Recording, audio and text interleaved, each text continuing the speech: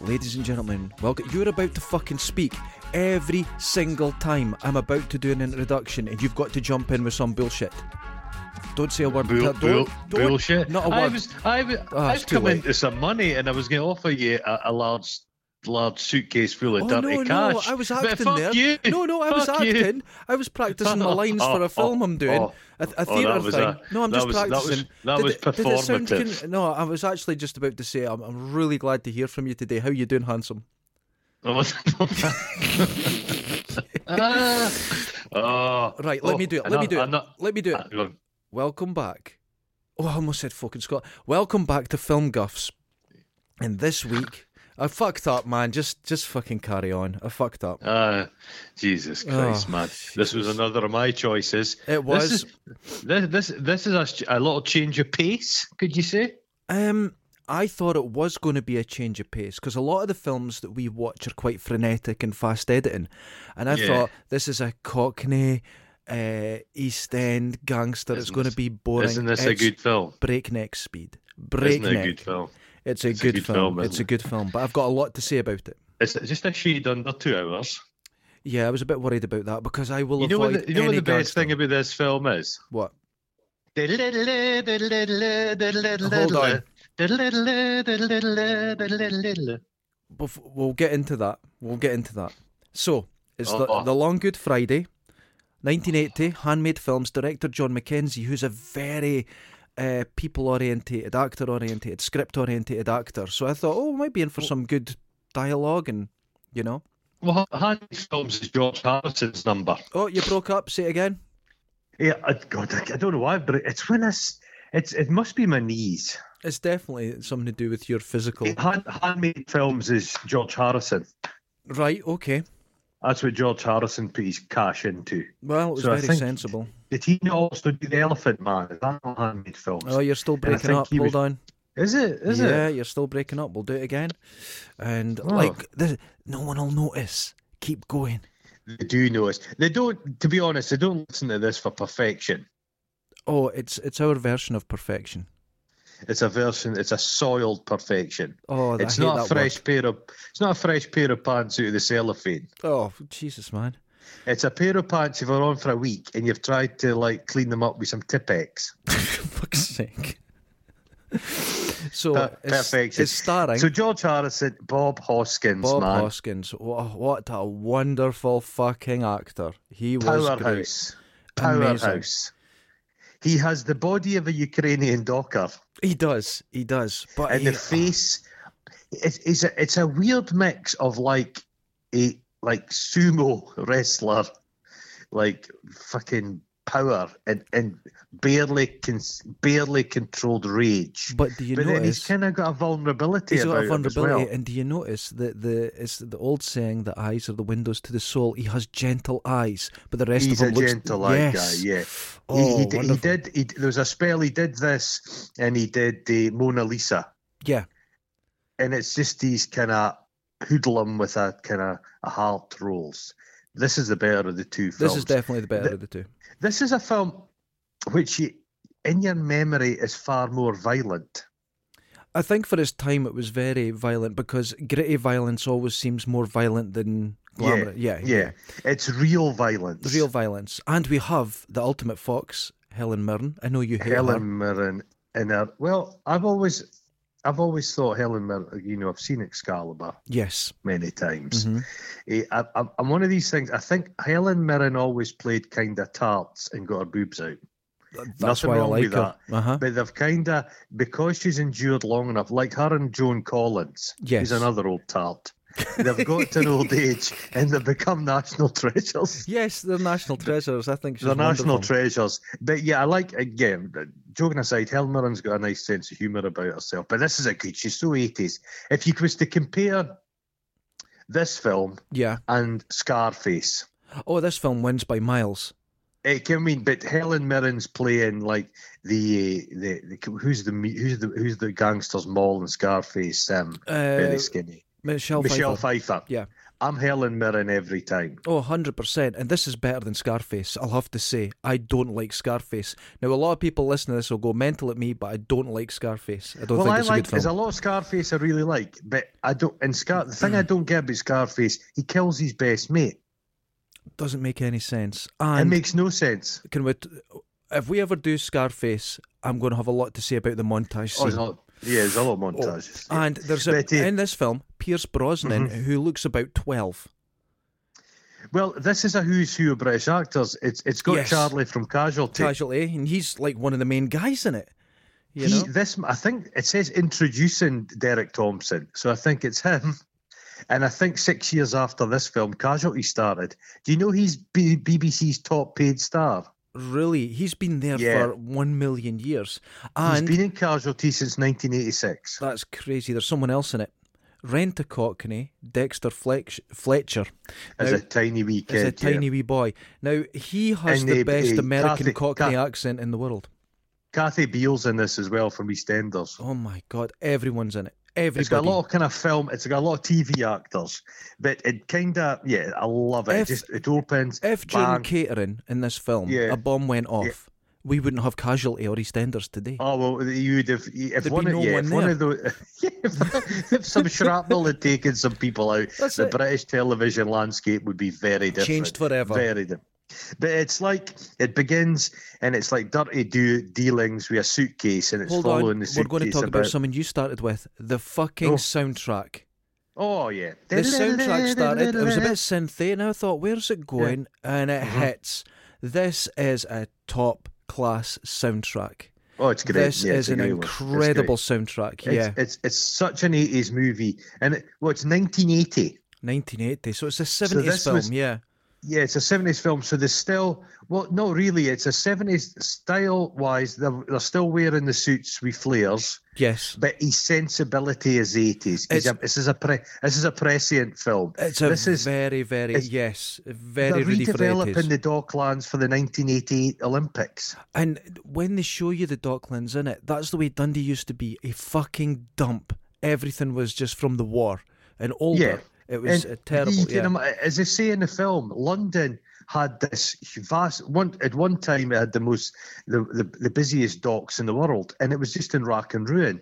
And people just turned their gaze upon it and thought, this is prime redevelopment land. Yeah. So Harold Shan's character, he's a gangster, he's a protection guy, and he's wise enough. You see him, he's coming back. While he's coming back from America, he's been on a secret mission with the mafia.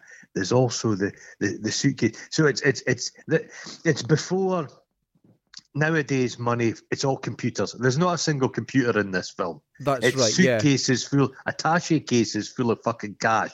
And things had to be done face to face. There was no deep web. There was no Zoom meetings. It was all done face to face. And from the London gangsters' point of view, the rest of the world is another place.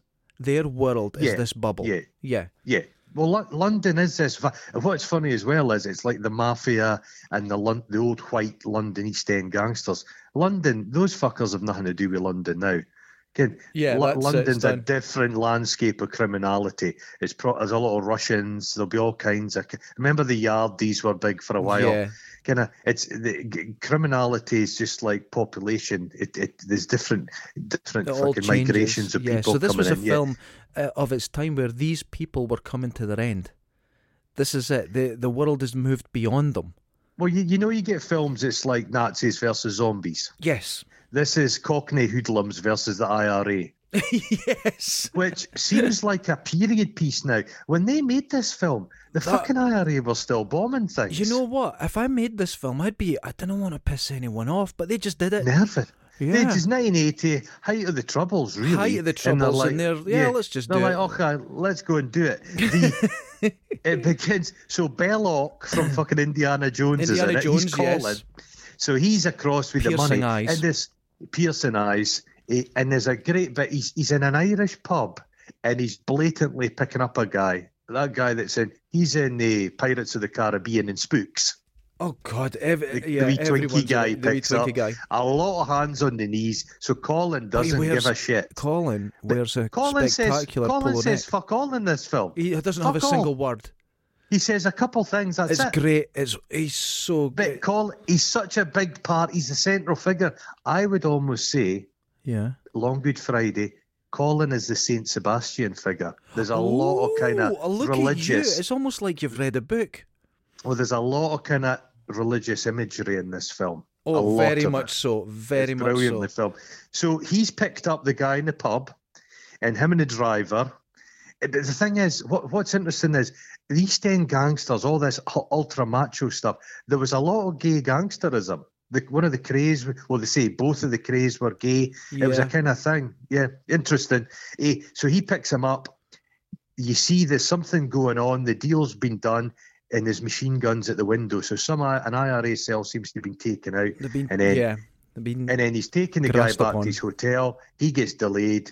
And the poor gay guy, the kind of rent boy and his driver, they get just horribly driven out and just dumped just bodies by the barbed wire. And it's very matter of fact. It's not a Hollywood killing. The way it was sort of done. Yeah, the way it was done. But that's what they did. Yeah. That's what they did. Oh, they just dumped people off at the side of the road. Very, very, very cold. Then we cut very cold to the railway station. The coffin coming and back. A coffin. Now that coffin was simple pine but elegant. Yep. Yeah. Is that the type of coffin you'd like to be buried in? No, I'd like a cardboard one. Yeah. I don't want wood or anything. That's just a waste. To be honest with you, it'll just be a sack. You know what I want? I've always said this. Take my fucking useless corpse, put it in a trebuchet, fling it against the wall so it splats, and put it on YouTube. Skybar, there'd be very little liquid. It would just be powder. One of the. It would be like one of those perish balloons after a 60th birthday party. Yeah, it'd be like a paintball hitting the wall. Oh, just nothing. So back London's looking kind of. It's the grim 80s, and you see. I have to agree. Jeff's sitting having a wee. He's sitting outside. And Razor, what a character! He was one of the killer in Outland. Oh, he is a big lad, hawk-like faced, and very softly spoken. Is there a deader-eyed man than him? Oh, he has presence, doesn't he? He's got his eyes like a lizard. Now you worked on a door. You worked on doors. Yeah. If he approached you would just go home, wouldn't you? You'd just go home early. You'd be slightly nervous. Yeah. Saying that, I've always thought a guy with a scar on his face, you don't have to worry about him. You have to worry about the guy that gave him the scar. Oh, that's a good point. See, that's because you're an expert on being on a door. He's terrifying, but somebody's kicked the shit out of him. But never mind. Yeah. So a woman comes up, gets out of the coffin. It reminds me of that scene from Jaws. Can I say they don't get out of the coffin? They get out of the hearse. Oh, so they get out of the hearse. That's a different film. They get out. That would be more interesting. I think they made a film. Cockneys versus zombies. Cockneys versus zombies. That would be an interesting one. And she just goggles right in his face. Oh, it's a proper thick one as well. It's a right spittoon. Long, it's a lurgy. It's a loogie. It's a loogie. Yeah. Spits in his face, and it cuts just from the face getting spat on to Concorde landing. Which I wrote that down. The edits in this mean something. They do. Every single edit means something. Yeah. Concorde. Is there any more 80s and hubristic than Concorde? Concorde was a complete disaster. It was a stupid thing. It was just losing money every day, and it should have put 1980s on the side of it instead of British Airways. They had nothing. It had nothing to do with the future of flights. Nothing to do with it. It was wealthy people getting a champagne. The speed, it did not. It was a stupid. Us and the French, what a couple of idiots. And then what happened? They blew all this billions on it. The Russians tried to copy the thing. That's all you need to know. They punted it into a field in France. Concordsky crashed it. They put some go faster fins on it. Oh, it was the same. Canards. Oh, lovely. I love a canard. Bob Hoskins in this is in his absolute prime. He's got the worst suit on, and he still looks incredible. It's just. Do you feel Bob Hoskins? Now, this might just be his acting's that good, but do you feel he felt in his heart he nailed who this person was? Because from the very first scene, the confidence in his delivery and everything's perfect. He's an East End lad that's been around guys like this. He knows this kind of character. Hello? It's happened again. Hello? Oh, he's gone. Okay, let's fix this. It's not possible to connect your call. Right, let's try and phone him again.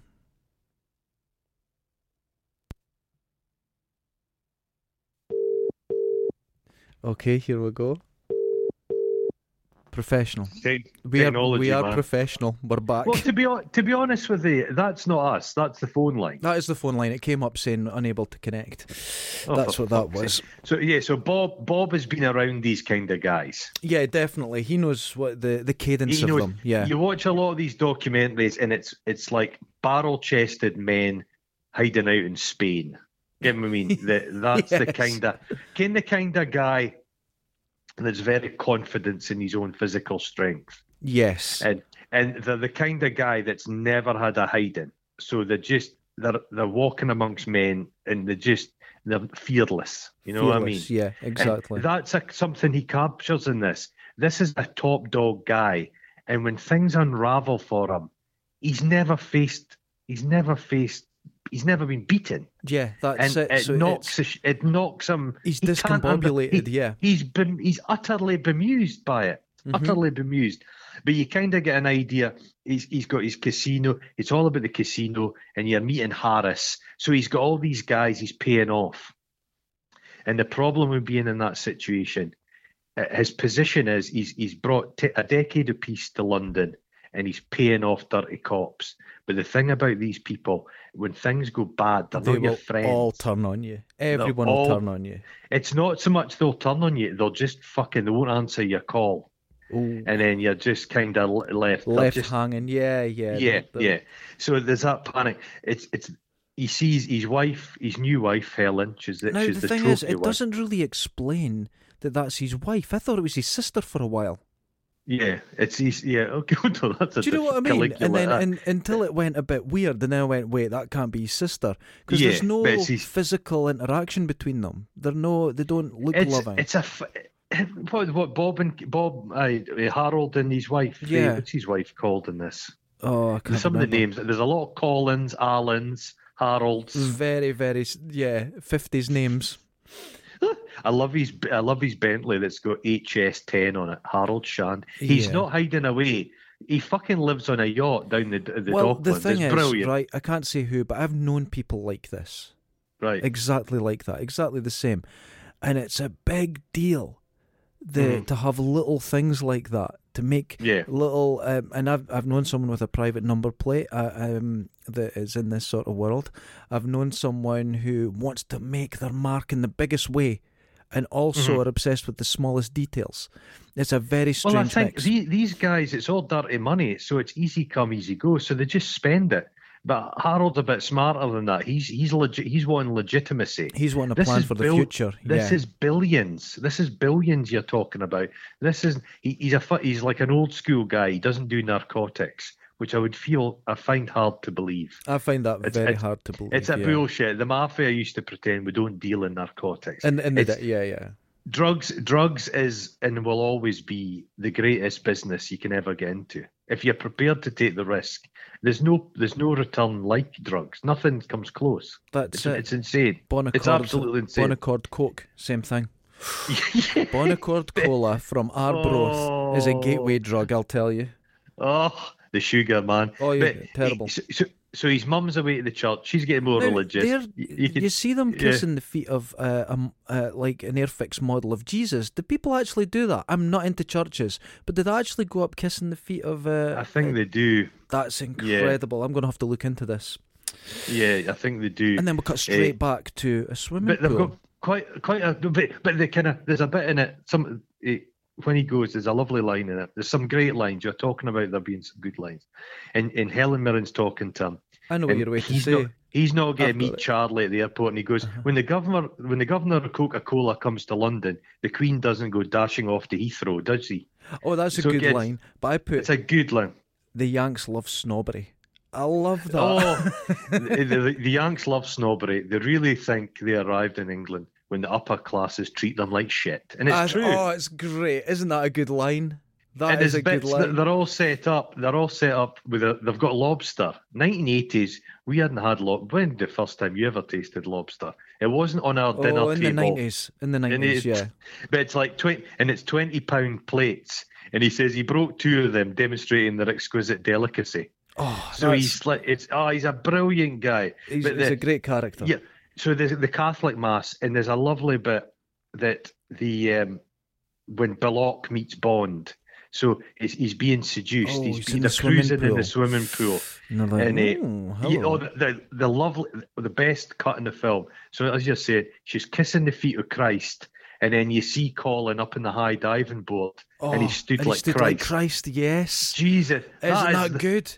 Yes, man. I think that's called filmmaking. Oh, yeah, that is actually considered beautiful filmmaking.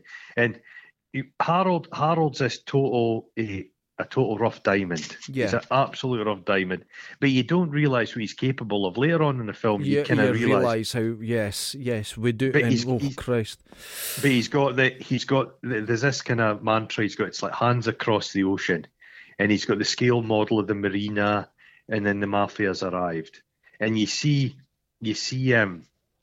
Charlie, the mafia boss, who's an old actor who's in a lot of different stuff back in the day. Was he not in like Alphaville? I'm not sure. I recognise him, but I don't. Yeah. But he's brought his lawyer with him, and it's like they always come in twos, like the bailiffs. Yeah. And he's like, this is them really showing off to the mafia. So all these boys are in order. They've been told to behave themselves. And he gives a lovely speech. When he's not a politician, great, he's a businessman with a sense of history. He's kind of. There's something about Alan Sugary about him as well when you think about it. It's a very pro-Europe speech. Yeah, that's the thing. That's a weird common market. Yes.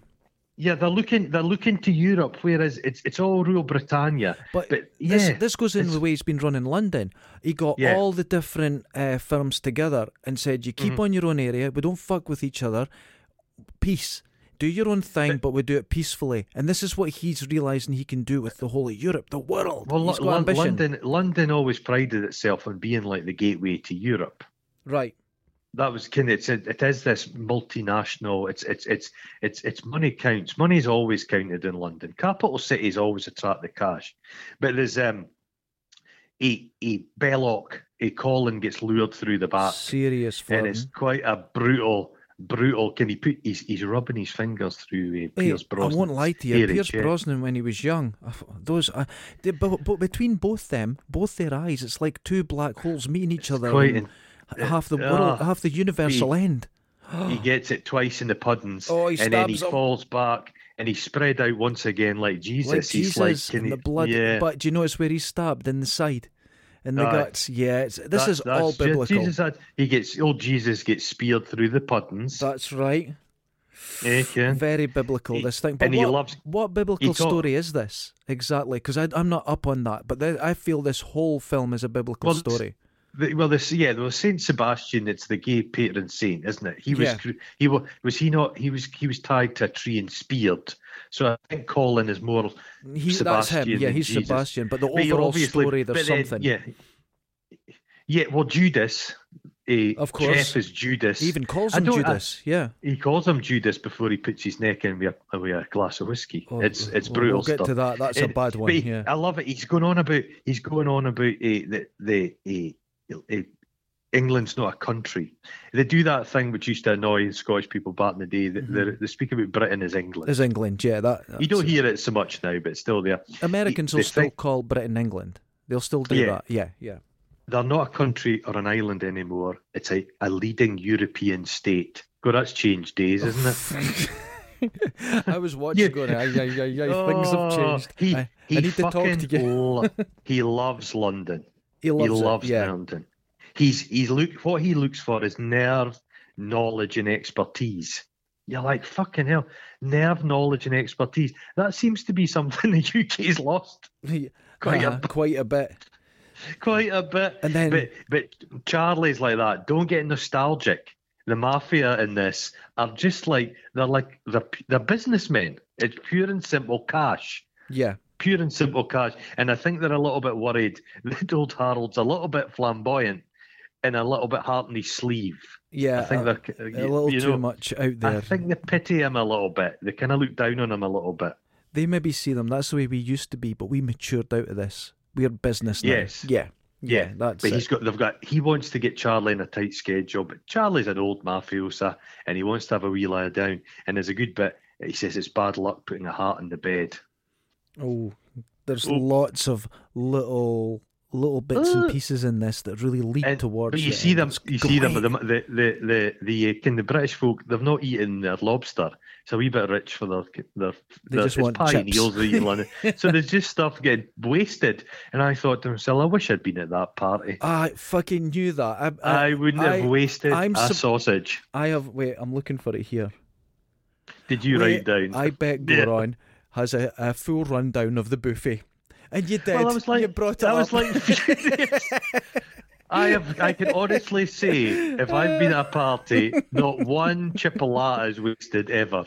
Well, I've seen you. Not once. Our neighbour Susan still going on about how you stole all her sweeties. It's hilarious. Oh, God. Oh, you're gone again. Hello? Oh, my goodness. This is not our day. I'll phone him back. Here we go. This is so professional. Everyone listening, this is just part of the show. I hope you're enjoying it. I'm really not. Hello? Okay, we're back. Oh, what happened? I just cut off. Oh, what's going on? I've barely moved. Did you see last week that the Doomsday plane was flying above Dundee circling? Oh, what Doomsday plane?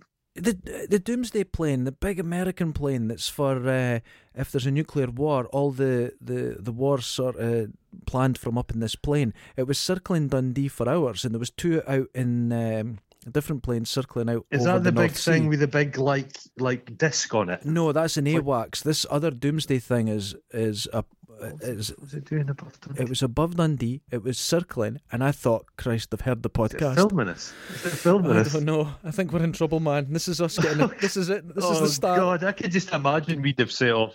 Are we like Skynet? We've said something, and it's so whoever's listening now... We have set off an algorithm. Sorry about that.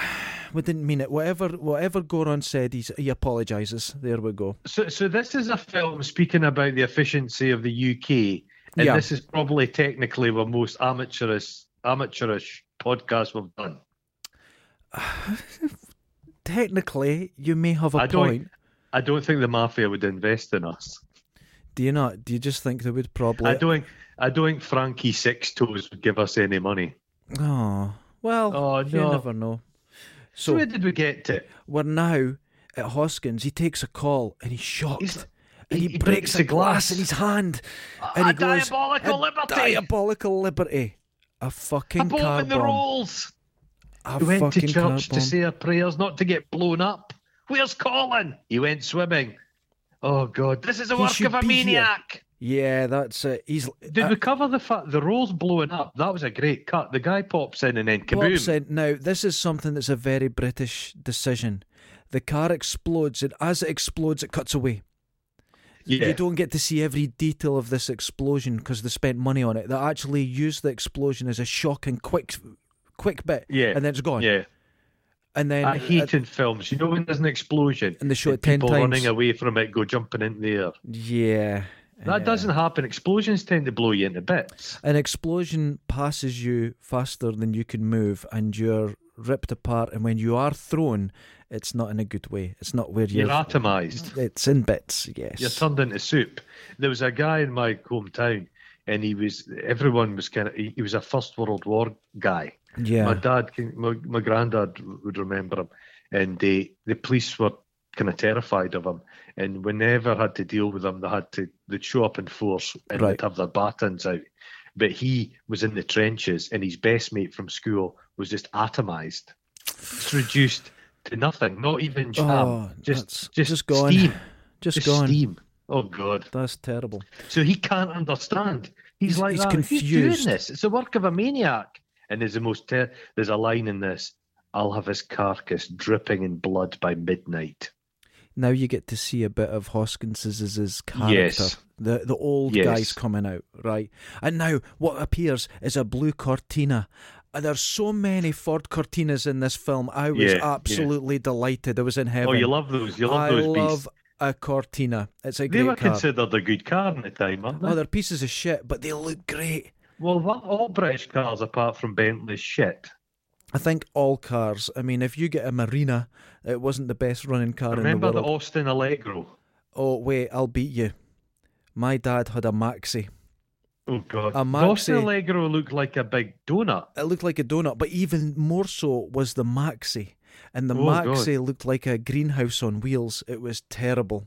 And those cars, like the quality control at the time on British factories was non-existent. And I think if you breathed on them, a rusty hole would appear straight through into the bodywork. I remember that my dad, there was a hole in the bottom of the car under the accelerator, and he just put a bit of cardboard on it and then the carpet back on top.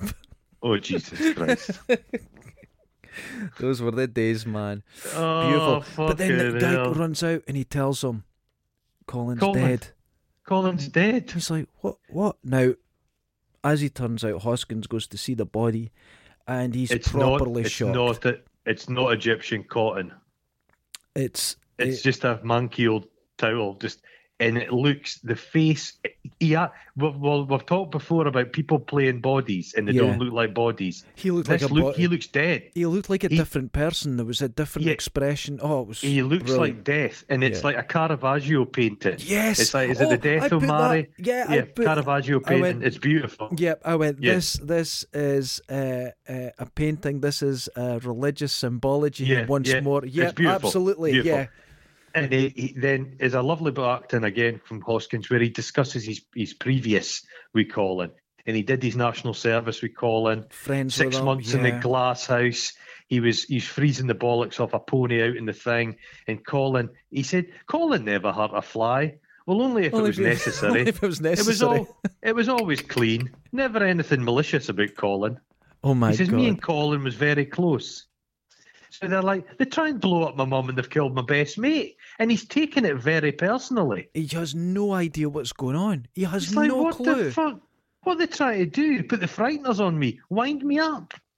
He has no clue. And I bet there's the old guy who's like the old dude that's working the swimming pool, the old granddad, yeah. Keep it all incognito. They're going to collect the body in an ice cream van. And he says, there's a lot of dignity in that, going out like a raspberry ripple.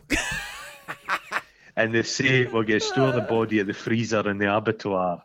Oh God, it's such a dirty thing. He tells Jeff that Colin's dead, and he says, "What happened? Did he drown?" Don't be stupid. He did life saving. Oh, there's a lot of humour in this as well, which I was really surprised at. It's a dark humour, but it's funny. Dark humour, but yeah. They find a bomb at the casino.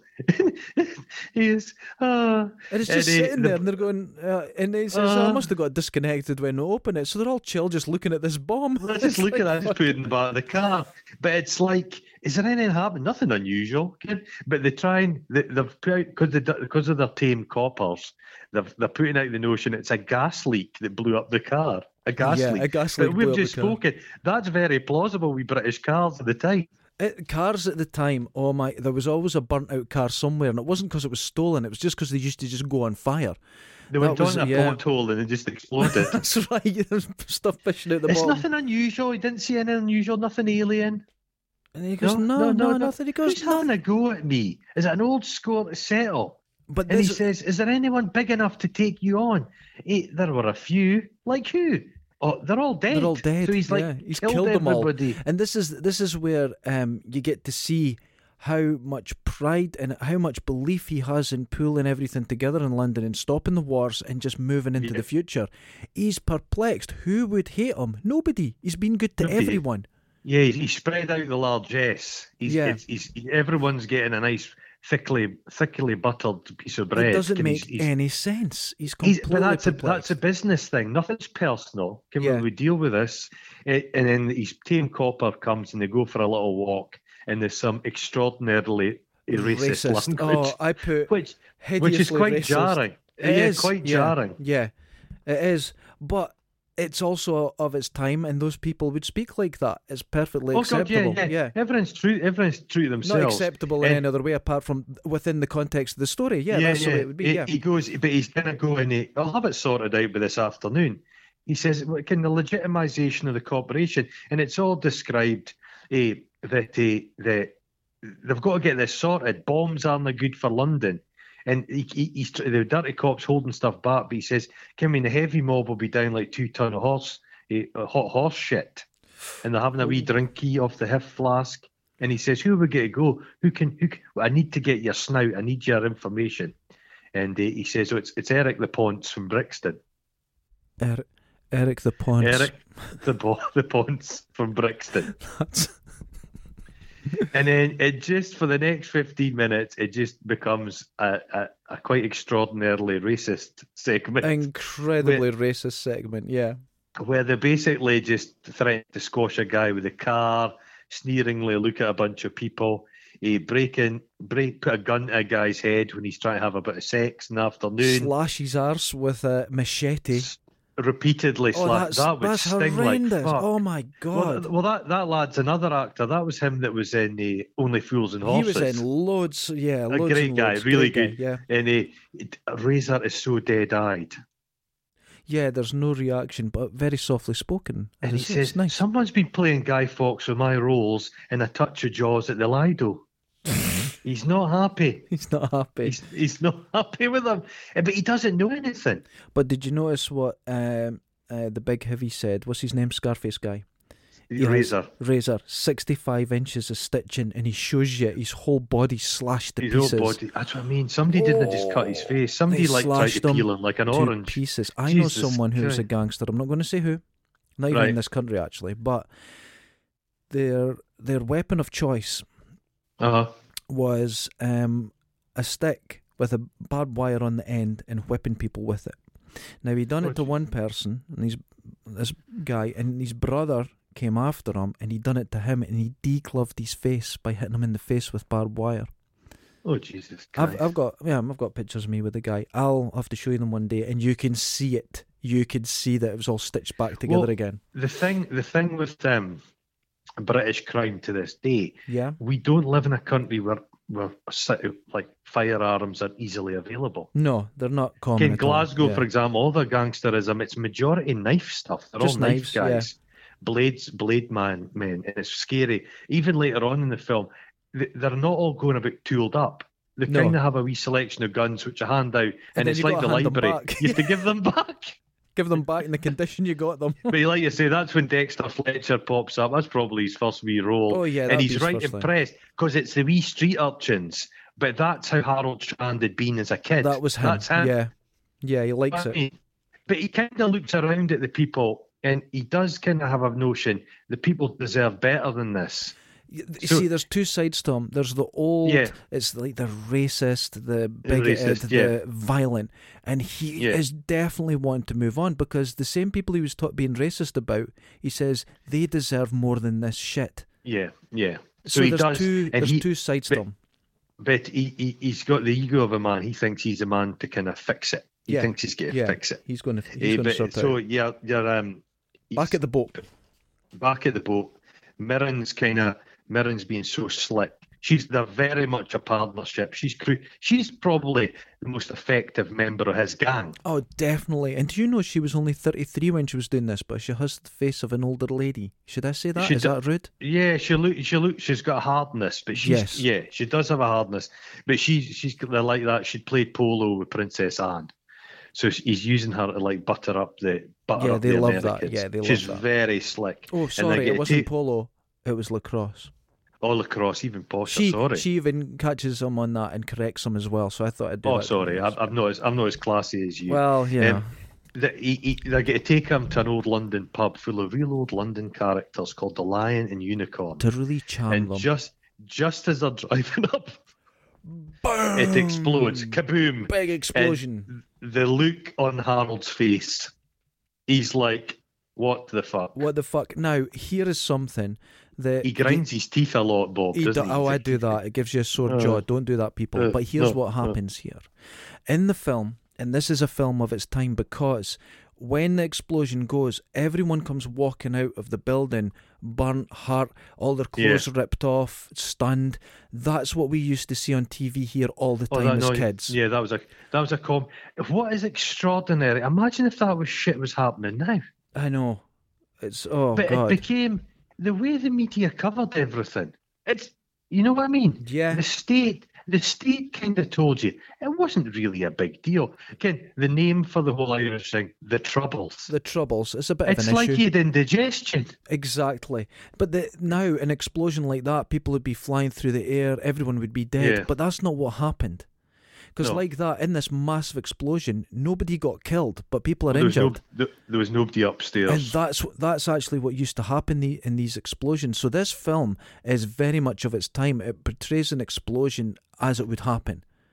And it's very brutal, actually. It's quite covered rough. in glass, and people with your clothes can be... But give him his due, Harold. He runs towards it, and they are kind of helping people. Yeah, they're helping everyone. That's a kind of old trope, because the craze, they used to say, your mum could walk down the street. This notion they were like Robin Hood, when really they're just parasites of humanity. Of course they are. Feeding off people. He's like that. What's going on? What's happening? And the guy says there's two guys come in looking for some protection money. Two big Irish guys. Two Irish guys, yeah. And he's like, what? What's going on? Who would come he says, here? Who's gonna try and get protection money off me? But these guys, they don't know the system. Yeah. There's a finely balanced setup in London. All the criminality knows each other, and they're all protected in various areas. The Irish have come in, and this is, like they say later on, this is an army. This is a fucking militia. These guys have been fighting the British Army to a standstill. These guys didn't give a fuck about some Cockney gangsters. Yes, it's bigger. It's way beyond them. And the police guys arrived, and he's scared because he's like, fuck, it's the IRA. This is a special branch thing. You can't cover this shit up. This is bigger than him. You're not going to win this. But Harold's like, fucking hell, just a couple Irish guys. And he's going, we'll go to Soho and speak to Maltese Charlie. And this is where they dish out the guns. They get the firm together, all the firms together. They get the firm. So some ugly-looking men in some bad suits, but they look very realistic. They do, and I think some of them are real gangsters, aren't they? Yeah, some of them are real gangsters. Big lads, big meaty guys. They look like they've done a bit of boxing. They've all gone to seed. A film now about gangsterism. It's all like guys in immaculate suits and big muscles and sleeves. That's how things in sleeves. That's how things change, though. But back then, they were just all guys out of the army. They failed at the army. It's all the usual story. But there's lots of guns here, and this is what I liked about all odd guns. The guns, the right selection. Exactly. Every one of them. There was some from Spain. There was some from the war. It was wherever they could get them. There was no a flintlock. It basically was a tennis racket with a nail through the top. They had everything. So he's like that. In 2 hours, get them all to the abattoir. I don't want to ever be dragged to an abattoir. Oh God, you're in the shit if that happens. I want them conscious, and I want them talkative. He's like, is Colin the reason for all this? So he's actually quite a slow thinker, Harold. He's getting through it. Yeah, he's starting to put pieces together. What? He says, I was going to try and ease Colin out. So he's wanting Colin kind of out of the business, and he thinks, was Colin like, he kind of calls him an old queen, was he like jealous of Jeff? Was he being replaced and he didn't like it? But he's going through the most basic ways of thinking about what could happen, but he can't think of a master plan. He just thinks, is this personal? Because he's had such a comfortable life for the last 10 years. Yeah, he's got soft. We cut to the worst restaurant ever. Well, okay. An 80s hideous restaurant. Everything in this film is ugly. It's not a design choice. It's just everything was ugly in the early 80s. It's the most hideous thing you've ever seen. Oh, it's vile. And she's ordering San Pellegrino, which is just the posh water. Oh, it is. Just 80s water. That's the most 80s of water, isn't it? Just remember speaking about Only Fools and Horses. They had Peckham spring water. Peckham spring water right out the tap. Coca-Cola had a brand of water once, and it was just tap water. Dasani? What was it called?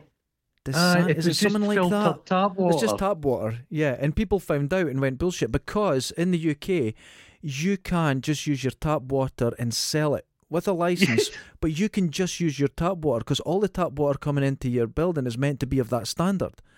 So legally, you can sell it. You could just sell your tap water and call it anything you want. I've got a couple taps in my house. You've got that faucet out in your garden. Oh my God! Let's start selling some water. The Helen Mirren, we are here. She's got the cigarette holder. She's just so good. She basically the mafia like that. Look, it's been 2 bombs. They know what's going on. We're going. We get to go. And she's like, she has to come clean and tell them what the hell's going on. She knows when to lie and she knows when to tell the truth. And she told the truth at this point. Yeah. Business is business. Is somebody jealous of the business deal? That's the kind of thinking. What is it? Is somebody trying to fuck up the business deal? So the Americans, they say, look, I'll give you 24 hours to sort it or we're going. Yeah. They don't want this trouble. They just want to make money. No. They're not into all the fighting and everything money, again. Yeah, pure money. They just know that in some places you have to deal with seedy characters. But because they have experience in it, they're doing it. But they don't want to go beyond that. They're as legit as you could probably get the mafia at that point. So they just want to be simple. So while she's trying to sort things in the restaurant, smooth it out, he's away out himself. He's a guy. He walks into a terrible looking boozer. Now that pub, how many in Dundee look like that now? Oh, I've been. I've There's been in pubs many like pubs that have never been decorated in 50 years in Dundee. He's like, let's go and have a chat outside. And he says, walk to the car, Billy, or I'll blow your spine out. And he goes, that's not your fingers, is it, Harold? Would I come hunting for you with my fingers?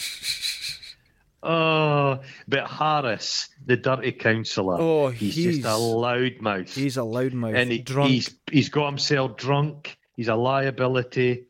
And the mafia are not impressed with him. Furious at him, actually. But there's an interesting exchange where Harris says, I'm not the bastard. You're the bastard. It's him that's the bastard. Aren't you? And he's bastard. Yeah, but then like, there's a weird kind of bit. You see the beginning of Jeff's betrayal because he's trying to get in about his wife. Yeah. He's skinny and he's got the curly hair, and they're in the lift. And I think Helen would literally eat him alive. Oh, he wouldn't stand a chance. You could see this was just acting. She would. And he goes, "I want to lick every inch of you." Oh. I think, Helen, okay, but I think she tastes a wee bit like cigarette smoke. She would, but this is 80s sexual tension. Oh, it's like it's British, ugly. Sleazy, it's horrible. Everything in this film is ugly, that is for sure. We have to remember every lift in Dundee smells like pee. So, God, does it still turn you on? Oh, it does. Well, it clears the nostrils because it's not fresh piss. Oh, no. It's stuff that goes really like ammonia. Ammonia right through you. Smelling salts. It's better than a Tunes. It clears the sinuses. You just go in the lift in Dundee, you're cold as gone. Oh, cold as gone. Cure for everything. You're at the abattoir. And you see Colin's body in the freezer. Oh, God. Now, and he's been very morose looking at his best friend dead. And you could see this is the life that he chose, but is this worth it? And then the anger builds when all the other people arrive. Oh, but Razor tells him. There was a woman go out at the funeral and spat on Jeff. And he's like, what? Why? What's going on? What? And you see, like you say, all the rival gangsters again dragged through on hooks, and it's so vulnerable. You're hanging upside down. The camera shows you their view upside down, and they're being taunted. Now, I didn't count, but how many of them was? I felt there was symbology in this, but I didn't count how many there were. Oh, is there like 7 or 11? There'll be something like that. Yeah, I think there was symbology in this scene as well. But this scene is so cold, so many bad suits. It was like very realistic, wasn't it? It is. I'd imagine this kind of shit's done. This happened, There was that guy, Frankie Fraser. Remember Loaded Magazine back in the early 90s? He was in this. Frankie Fraser's an absolute turd. He's a piece of shit, He used to fucking electrocute people in their nipples, and just they were all horrible, creepy guys. Horrible, yeah. Psychopathic. Not good. Torturing people. Not good. Oh. But he was just... Loaded magazine can fuck off. It really can fuck off. It's glamorizing. There's one of the sons of one of the London hoods at the time. Yeah. And he does like face casts of all the different criminals. Right. It's just a shit. But this always happens. This glorification of these. Barbara Windsor loved all the crimps. Oh God, she loved the Cray twins and Margaret Thatcher and that all. Do you know what it kind of reminds me of? You know, in Dundee we've got a real junkie problem, and a lot of people come into Dundee going, "Oh, we'll have to help the junkies," or sorry, you can't call them that, but whatever. And they're very sympathetic. Now I understand that to one aspect, but have them living next door to you. Yeah. And see how long that feeling lasts. But nobody that comes in to help them has them living next door. There's two sides to it. You have to have sympathy and help people where you can. But the other time, you can't take shit either. And I think this is the same thing with the criminals. Oh, they're great from a distance. It's like a movie, you know? Yeah. Oh, if you're going to a nice party bash, it's not so much now, but back in the 60s, Mick Jagger would have been at a thing, and so would the Cray twins. Yeah, exactly. And that's all nice, sharing a canopy and everybody's in their best behaviour. But I always feel like I'd imagine there is some kind of shady dealings with the police. Yeah. Oh God. You know what I mean? The police do like things to be quiet, so they will. Well, that's why the police liked Harry in this one, because or Harold. Anytime there's a because vacuum, he kept peace. Yeah, when there's a vacuum, that's when stuff gets nasty. They didn't want the vacuum. They wanted him in charge. They wanted peace. So it kind of made sense for the police to sort of work with them, just so there was no trouble. It makes sense. Yeah. This is a quiet life. Yeah. But he's saying, who's doing it? And nobody, he knows these guys, I don't know. But then Jeff appears in the worst sheepskin jacket I've ever seen. I wrote down the opposite. I thought you were going to say that was the greatest sheepskin jacket you'd ever seen in one. I owned the greatest sheepskin jacket known to man. You keep talking about this. My mum and dad picked me up from my digs in Glasgow to take me home, summer holidays. When I got back, I'm like, where's my jacket? My dad had thrown it in a skip in a service station. It probably needed it. It was stinking. He threw it away without telling me. I was fucking 19 years old. Oh, I bet you cried. Did you cry and write it and put a little poem about it in your book? I put it in my wee diary. I wrote a poem about it. Oh, God, you're a sensitive. Is it too hurtful? Oh, God. It did smell of sheep, though, but that's a nice thing. Oh, Jesus. But he goes, Jeff does this performative piece where he's like punching the guy and he's trying to cover up. It doesn't ring true. And you're like, because fuck. Even Harry, he goes, stop it, what the fuck are you doing? But then he's like, what the fuck are you doing? You can see it's like he's confused. Yeah, this is bullshit. Nothing's making sense. But he knows the dirty cop appears and tells him it's a fucking Irish bomb. It's an Irish bomb. And he kind of says to him, he tells him what he's going to do. Don't you ever tell me what I'm going to do. Slaps the cop, and he slaps him. Yeah. And he says, bent law can be tolerated as long as it greases the wheels. You know what I mean? And then he says, I'll tell you what, these guys haven't done it. Give them £1,000 each for their trouble. £1,000. £1,000 each, as an apology. Would you take £1,000 for being hung by your feet in an abattoir? I would. I'd go. I would, because nothing really happened. You were hung upside down. There's £1,000. Back then, with inflation, what's that? About $3,000. That's a lot of money. That's quite a bit of cash. Lot of cash. Saying that, some of those guys' blood pressure wouldn't be good, and I don't think you should let the blood rush to your head for a prolonged length of time. I like hanging upside down. You do. You're I'm prepped for it. Yeah, you can spread your wee wings. Honestly, I'd be hanging upside down, checking my phone. People don't know this, but to touch you need to have had your rabies jabs. It's not rabies. It's not rabies. Don't keep telling people that. I've seen you frothing at the mouth. Oh, it doesn't matter. I'm not going into details.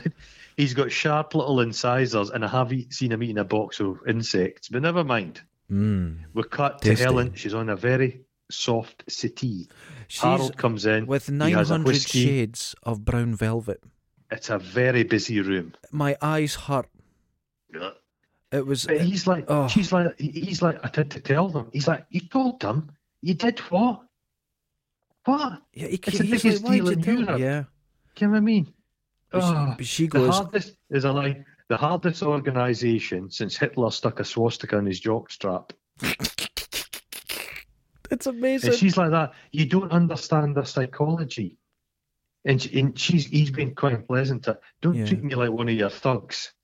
Now, and he's like that. What's happening to me? Yes, because he's trying to move away from this world, and you could feel he knows the person that made him is coming back.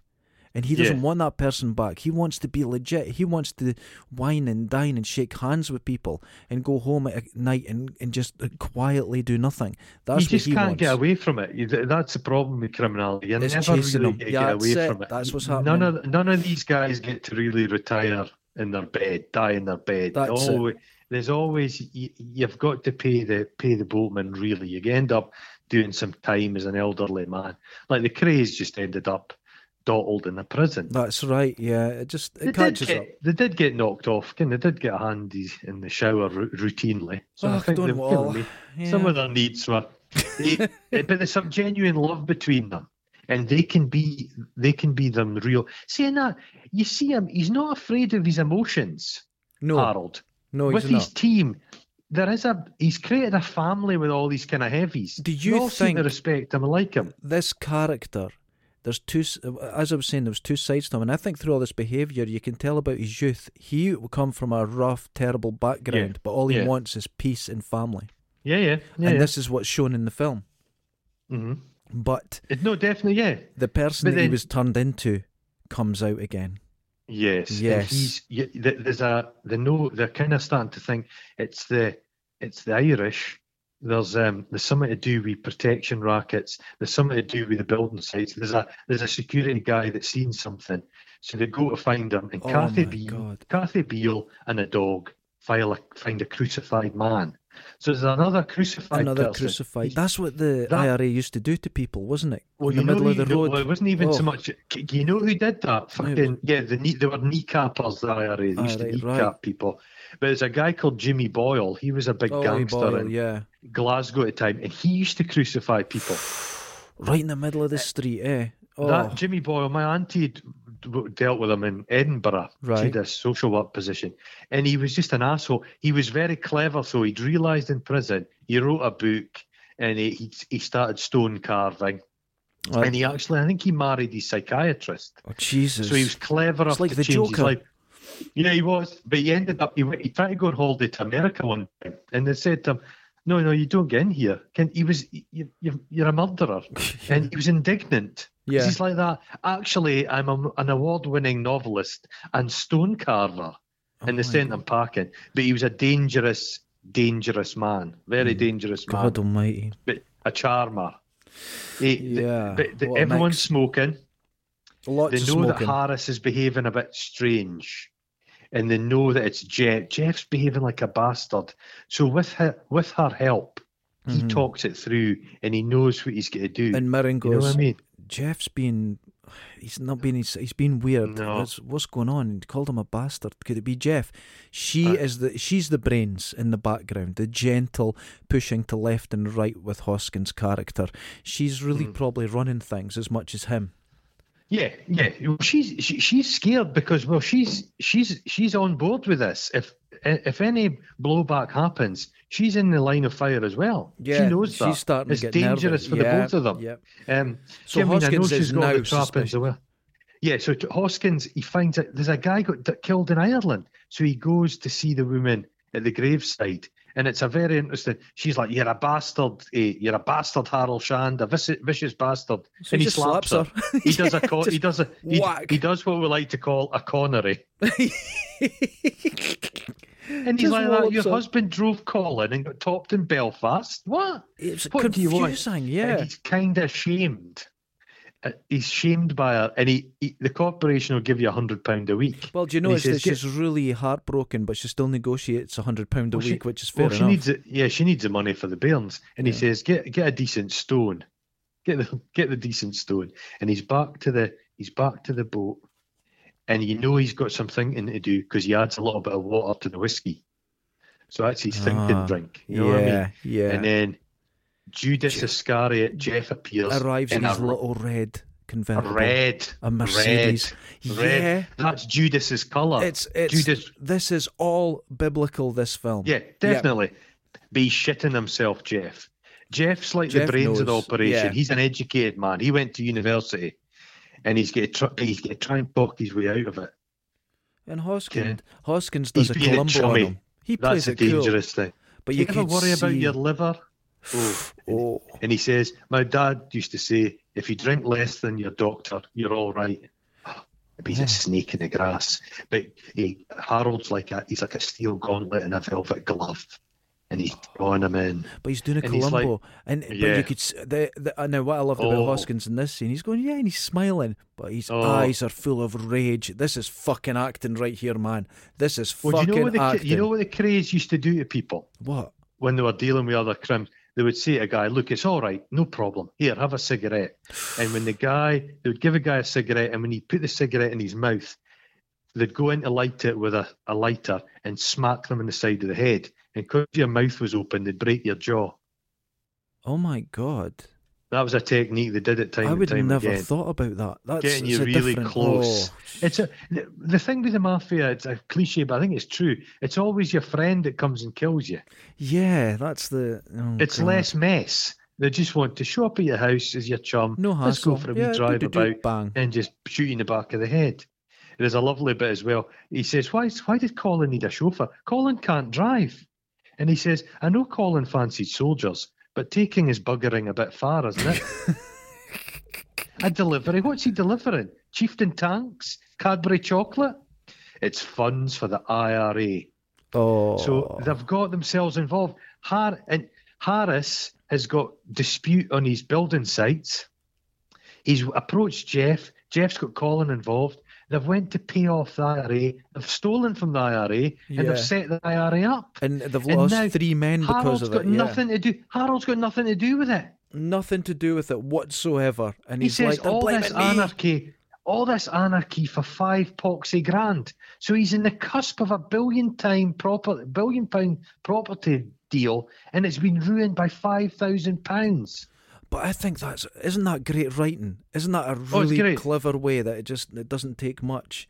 Oh, wonderful, wonderful. And he's like, you slag fucking Judas. Grabs him.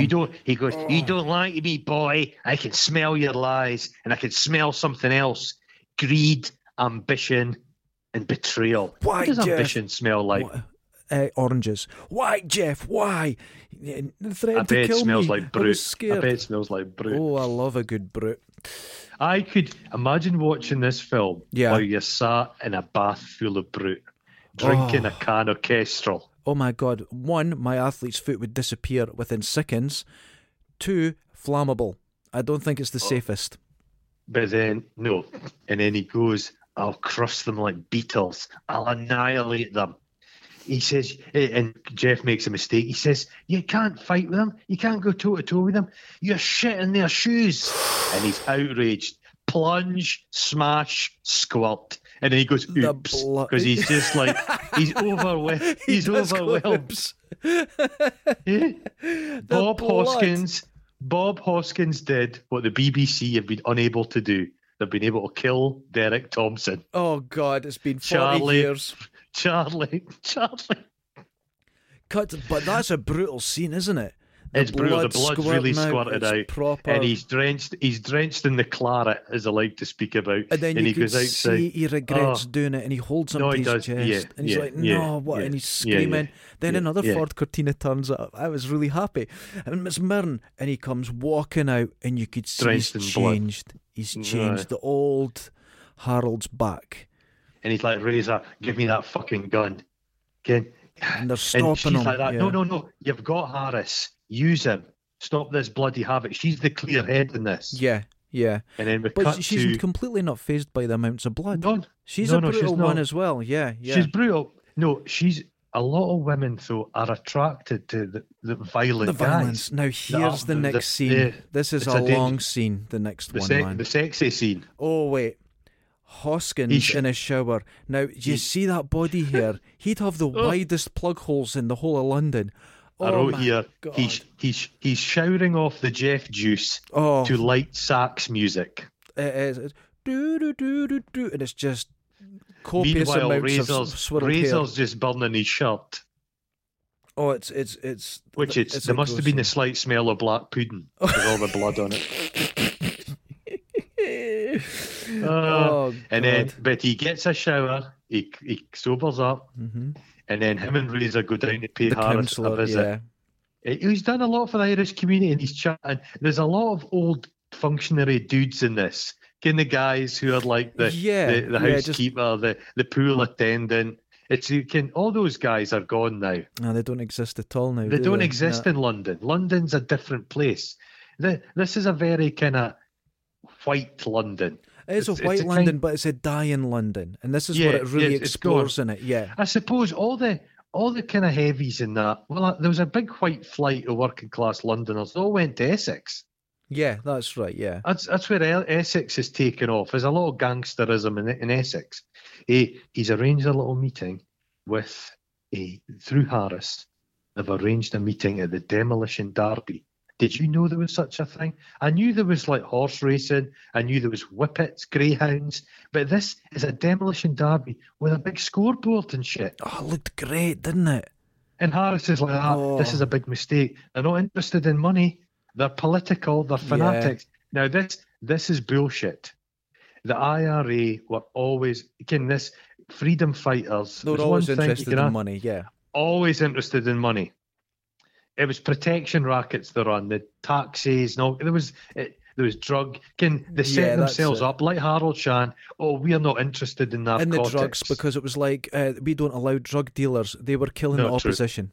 That's all they were doing. Yeah. Not true. Yeah. Not true. The IRA, he goes, I want to speak to your boss. And he says, no. So the IRA commander has just won the Demolition Derby. And he drives back in a yellow Batmobile. That surprised me. Where do you get a yellow Batmobile in Britain? Fuck knows. Jesus. But they've got a sniper, a guy that looks like Bob Hoskins' brother, but he's up in the thing, like watching the scene. He's watching.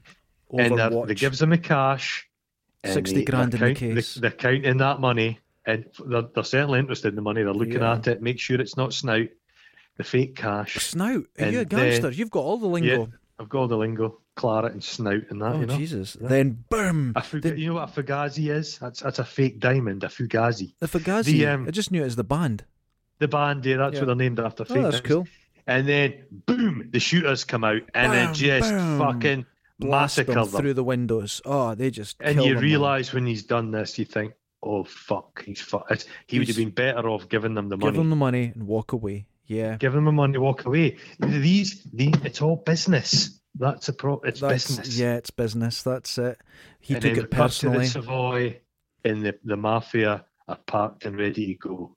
Harold shows up in a great mood because he thinks, I've done it, I've sorted it. It's all sorted. Let's get on with this. He goes, come on, Charlie, I know we've had a few problems. And then he looks at them and he says, you two can't wait to get out of here. And he says, it's coming to something when the Mafia can't handle a little problem. And they're like that. No. This is a bad night in Vietnam. Yeah, this is worse than Cuba. Mass murder, bombs. This is not what we're doing. We're leaving. And he's insulted because he's insulted. And the lawyer insulted Britain. Yeah, and the lawyer says something. He goes, "Shut up, you long streak of paralysed piss." Great line. Oh, what? He says, no. He says, Britain, he says, it's got culture, sophistication, genius. He says, it's got a lot more than a hot dog. He says, the Germans, the Krauts, I'm going to do business with them. He says, the Mafia, I'll shit him. I'll shit him. Oh, that's a line of the film. The Mafia, I'll shit him. He has a great speech there, isn't it? And it's beautifully delivered. And he stomps out. And it's some of the greatest acting, the save to the end. Oh, now I wrote this down about his acting, so I've got a bit to say about it. Yeah.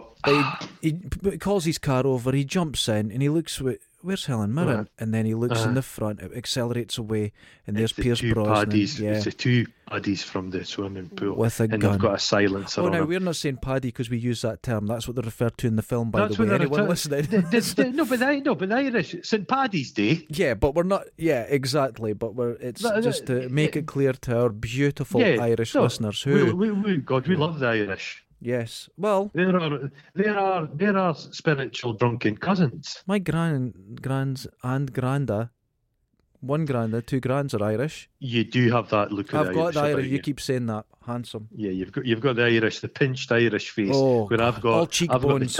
I've got the tatty Scottish face. You keep saying tatty. It's more of a neep head you've got. I'm neep-headed. I've got high cheekbones like Judge Judy. High cheeky. You like Judge Judy. You do look like Judge Judy. I look like Judge Judy. I'm aware of this. Oh, that's nice. So anyway, he's getting driven away, and the camera on close-up just on his face. Brilliant. The shock, the disbelief, but then acceptance. Oh my God! Fury. He's just He's like, fuck. He's not scared. He's not scared, but he knows that they're dead. It's like angels with dirty faces. You ever seen that? Yes. Film? Yeah. It's that kind of gangsterism. These guys live by the sword, die by the sword, and I don't. It's easy. You don't want to glamorize them. No, not at all. Some of these guys must be ballsy. Oh, there's certainly that. It's not for shrinking violets. Well, I business. heard, you know, the film The Right Stuff. All the people who were the pilots that were start of the belief was, if it wasn't for a single choice, every one of those test pilots would have been criminals. Every single one of them. It takes a certain kind of person. Well, there was a really good documentary on the other day about a guy called Eddie Chapman. Okay. And Eddie Chapman was a safecracker in Crim. Okay. Big guy, dangerous guy, capable. And he was, at the outbreak of the Second World War, he was in Jersey in a prison. Okay. And the British authorities hated him. The police were always after him, rightly so. And the Germans took Jersey and they went into prison and they were looking for useful people. And he professed a hatred of Britain because they put him in the prison. Mm-hmm. So they offered him a job as a spy. And he became, and then they trained him and they parachuted him into the UK to blow up the Havilland plane factory. But as soon as he landed, he phoned the British authorities and he said, "Here I am, I'll become a double agent." And he was the only British man ever issued with the Iron Cross for valour. That's unbelievable. If you ever get the chance, and he was as soon as the war ended, he went back to his criminality again. But it's like a boy's own stuff. Yeah. They made a film out of it in 1966 with Christopher Plummer. But the real story of it, but that's what I mean. He was just this incorrigible, ruthless, brave man. But oh my God. Kind of just shameless. But incredible. That's incredible, yeah. But if he could put his mind to anything. But I have to say, this is probably one of the best endings of a film I've seen in years. Brilliant. Bob, face acting. It's really sad that Bob Hoskins died. Oh, it's sad. He's a great actor. He kind of took early. I think he had dementia, and then he died very quickly, and he was gone. Not his the Spitzo Roger Rabbit I enjoy, but it's a character. It's a caricature of this role. This is a really wonderful film. This is wonderful. There's a Shane Meadows film he's in about a guy running a boxing gym. Okay. I forget the name of it. It's like one of his later film of Hoskins', and it's absolutely superb. Yep, he's an wonderful absolute charmer, but I think this is his tour de force. This is his moment. He's right Napoleon. He's everything. He fucking knows he's good in this. The film's great. Now, even though we're talking about the depths, the script, everything is absolutely tremendous, it is filmed in the style of a film version of a TV series. It's got like that it's like the Sweeney. It's got a very British look. Yeah. Remember the Sweeney film?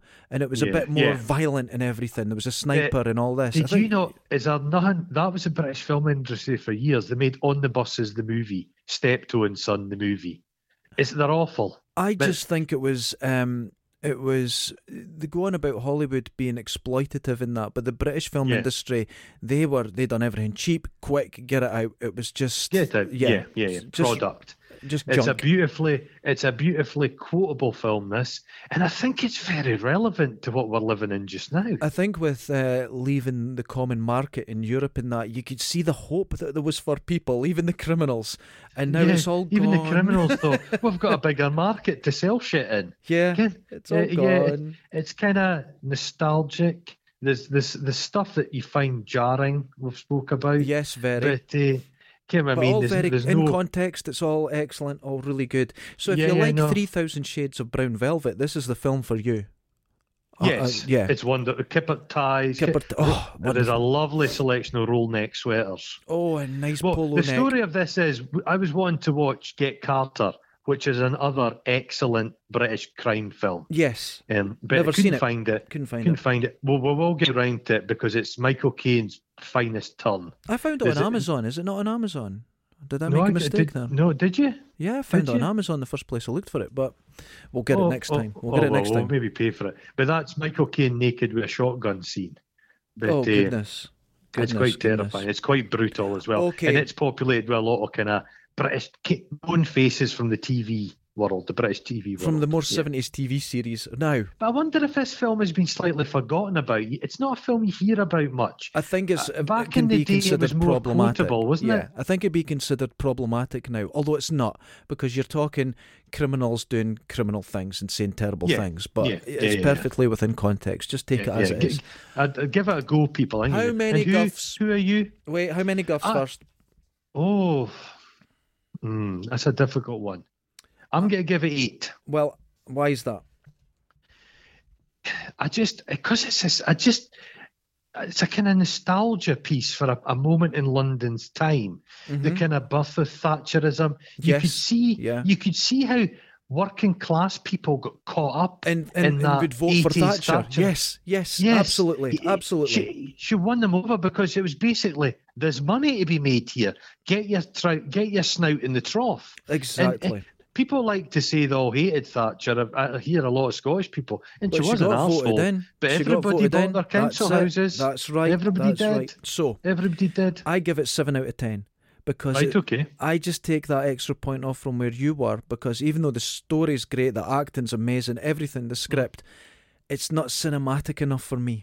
It's too much like a series. Cinematic. Yeah, it's a lot of stuff that's filmed inside in bars and things. Yeah, it's not cinematic enough. It's not. No, it's not particularly cinematic. Now, you a Razor, because you're softly spoken. You got a wonderful voice, but you're quite frightening. I'm frightened of you. The thing as well is, since I had my hernia, I do have scars on my abdomen. Oh my God, you are Razor. And I would say I'm Helen Mirren. I like brown velvet. Oh, are you the trophy wife? I'm the trophy wife. Look at me. No offence to you, mate. What? You're not the trophy wife of maybe a Jeff Bezos. You're the trophy wife of some Dundee guy who wins $500,000 in the lottery. You see how you just started that with no offence, mate? That was a lie. I'm the trophy wife of a Bezos. Right. Are you a Bezos wife? Oh God! Look at me! That's your opinion, are you? Look at me! Oh, I see. Do you see yourself lounging by an eternity pool? Of course I do. And see, this week my crotch rot is clearing up like you wouldn't believe. Of course I'm a trophy wife.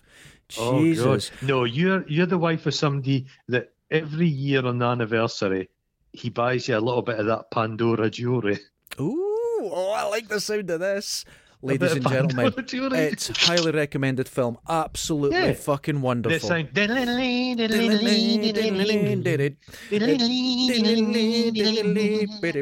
It's amazing. The soundtrack, actually, I'm going to try and get hold of the soundtrack. It was so good. There's absolutely a lot of depth in that. I actually think I had the soundtrack on a CD at some stage. I'm going to. It's beautiful stuff. It's really good. Highly recommended. Great film. Good choice, man. There's so many films out there. So many. And we're getting through all the best of them. Actually, and we are improving them for people. How many people have told you, I've never even heard of this film, and I'm going to watch it because of us. Because people are going to find this hard to believe, but we're listened to in many different countries. It's bizarre. So I'd be interested to know what our American, maybe Australian and New Zealand pals think about this. A lot of Indian listeners. Poland. I think Indian listeners could really get on board with this. Absolutely. It'd be an interesting view of the UK. Like to hear. Yeah. So head over to our Twitter. You'll get us at Derek Findas, or is it? I think it's at Derek Findas, and at Goron Vor. And let us know what you think. There's some real lively debate. World. And if you're from the UK, just lie and say you're from France or something. That'll be cool. Just pretend. That'll make us feel dead exotic. To be sophisticated. Oh my God. Harold Shand, eh? It's wonderful. Other rival podcasts, we shit him. We shit him. Get the shooters. I want a shooter. But I don't like loud noises, so I'll just get the tennis racket. I would like it if he had the little ticket he used to get in the library. But one wartime Luger. Yeah, and you bring that back in the condition you found it. You bring it back. There's a mark on that pound. Rewind the tape. Rewind the tape. Please be kind. Rewind. Ta-ta, folks. Wash your balls in the Thames. Wash your cockney balls. Wash your cockney balls. The Isle of Dogs. Oh, dearie me.